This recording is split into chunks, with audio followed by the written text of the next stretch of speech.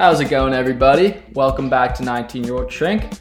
This is Will John Grande. Hope your summer's going well. We are seeing the COVID restrictions are starting to loosen up. It's really weird, learning to be normal again. But today I'm going to share with you how I've been handling and struggling with this transition and how we can be the happiest and most productive as things start to open up. But this is in no means saying that COVID is over, because there are definitely people still out there that are really struggling and dying from this disease. The job here today is just to recognize how our lifestyle can keep all the adjustments we've made in quarantine and combine them with all the fun we can have as things start to open up. And this episode was strategically placed because I'm a college kid and in a month we'll be going back to school and we need a game plan so we can be successful for this transition. And we're going to start with the weird stuff because there's plenty of it. I had a whole system this year that really had some great advantages for me. We all got those people that we run into on campus or at work and we're like, I don't know what to talk about with them. And when we see them, we try and walk in the opposite direction, maybe even run. But now having the masks, it changed everything. So I used to wear my hat backwards all the time freshman year. But this year, I just started putting my hood up. And not only would I have the hood up, but you pair that with sunglasses and a mask, forget it. Nobody's noticing you and you can walk right by them and they won't think for a second that it's you. I know I might seem like an extrovert, but that's not always the case. And there are times I just like chilling and having my space and I don't want to run into anybody. And I loved that system. Eventually, though, you're going to have to socialize with people. And I've seen more awkward handshake hug encounters as things have opened up than ever before in my life. You go up to a person now and you're like, do I shake? Do I hug? Do I fist bump? What's the deal? And that's where you fall into that horribly, horribly awkward middle ground between like a handshake and a hug. And you're both thinking the exact same thing. Get me the hell out of here. But as time goes on, don't you worry, that awkwardness will subside and your minds will ultimately be in sync where you know when to hug or when to handshake. And there's also like those social protocols I had for myself that I've been reminded of that still exist. Another one, before COVID, when I visited my friends and their families, and I love going over to their house. But let's say they have you over for dinner and then you're really tired after eating. But I would never leave right after because I didn't want to come off as an ass who only came over for the food, even if that wasn't the case. So I'd always hang out like an extra 15 to 30 minutes just so it didn't come off that way. And when I was finally able to go back over to my friend's house to have dinner with his family, I left immediately after dinner because I was really tired. And then I was like, oh shoot, I used to have this in place. So it's a stupid example, but just to give you a little context that things are kind of changing and there's a lot of norms I set for myself that I completely forgot about.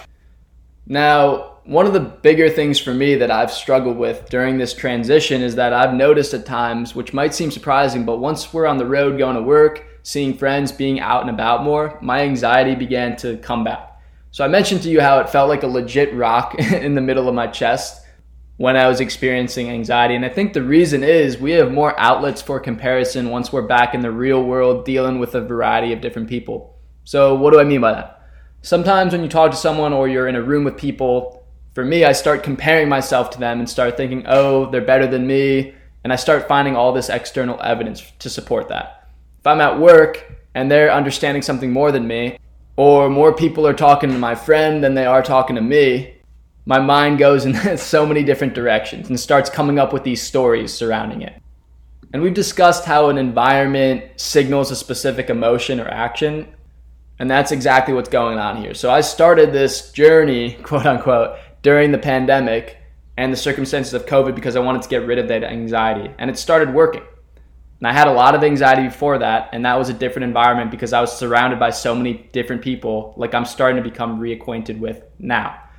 And since we're returning to this sort of environment, my body is remembering and associating this with my anxiety. My body's tricking my mind into the past, and that's where I'm living.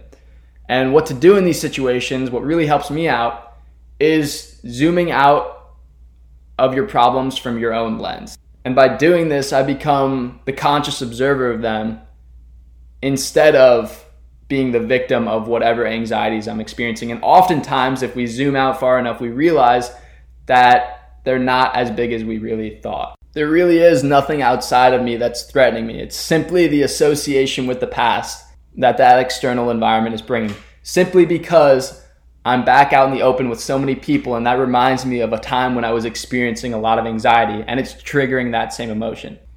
And what you could do here is use time to your advantage. Recognize, okay, I did all this great work over quarantine. I adopted all these good habits. So my new identity is stronger than whatever external environment I used to be victim to. And I know I've brought up Joe Dispenza multiple times, but he said, you can work on all of this in meditation, but eventually you got to go back out into the real world, which is filled with those reaction triggering things.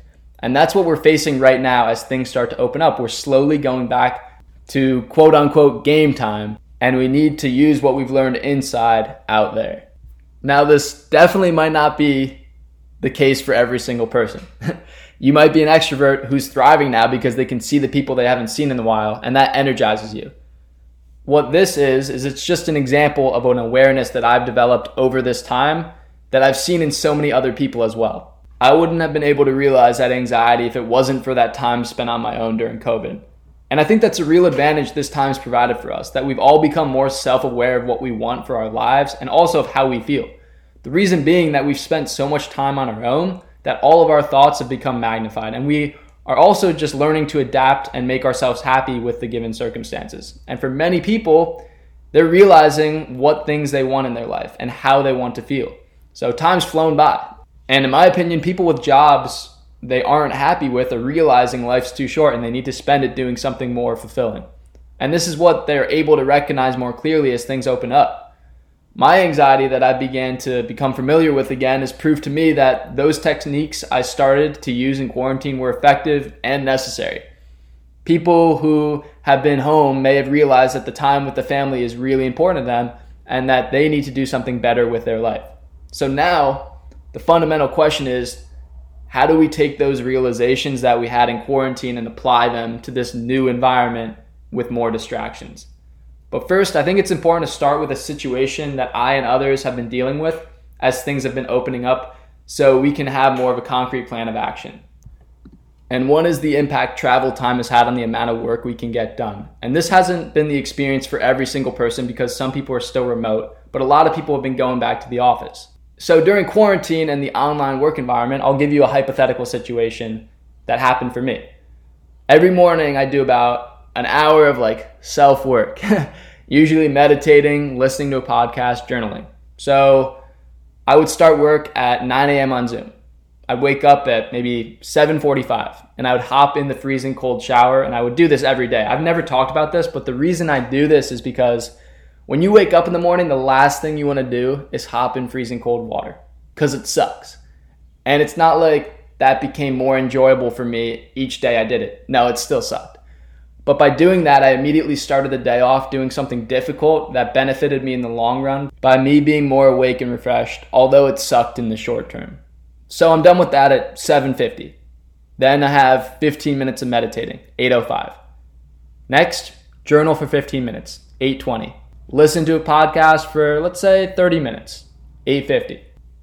Quick breakfast, now it's 9 o'clock. And then I hop on Zoom for work.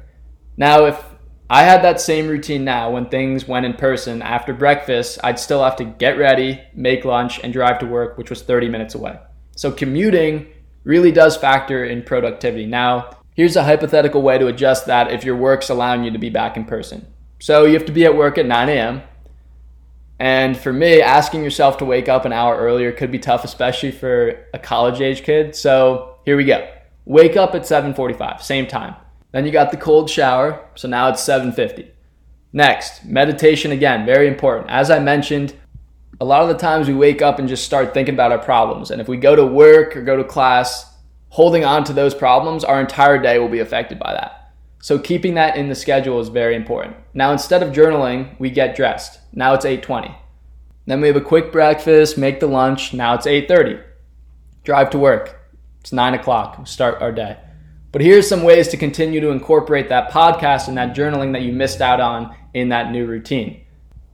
So that 30-minute drive to work can now become the 30-minute podcast you listen to. Wouldn't suggest journaling during that time for obvious reasons. And with journaling, you could move that to the night prior because that'll focus your attention on the important tasks of the next day. So when we go to bed, we take with us the experiences of the day. And if we write down the 3 things we need to do for the next day, and also a vision we have for it, we're subconsciously putting that structure into our mind. And that way, when we wake up, we already have a clear direction for the tasks of the day. Now, I totally understand that COVID has changed a lot of systems we had in place, and some people may have shifted to doing a lot of remote work and prefer it that way. So this might not apply to every single person.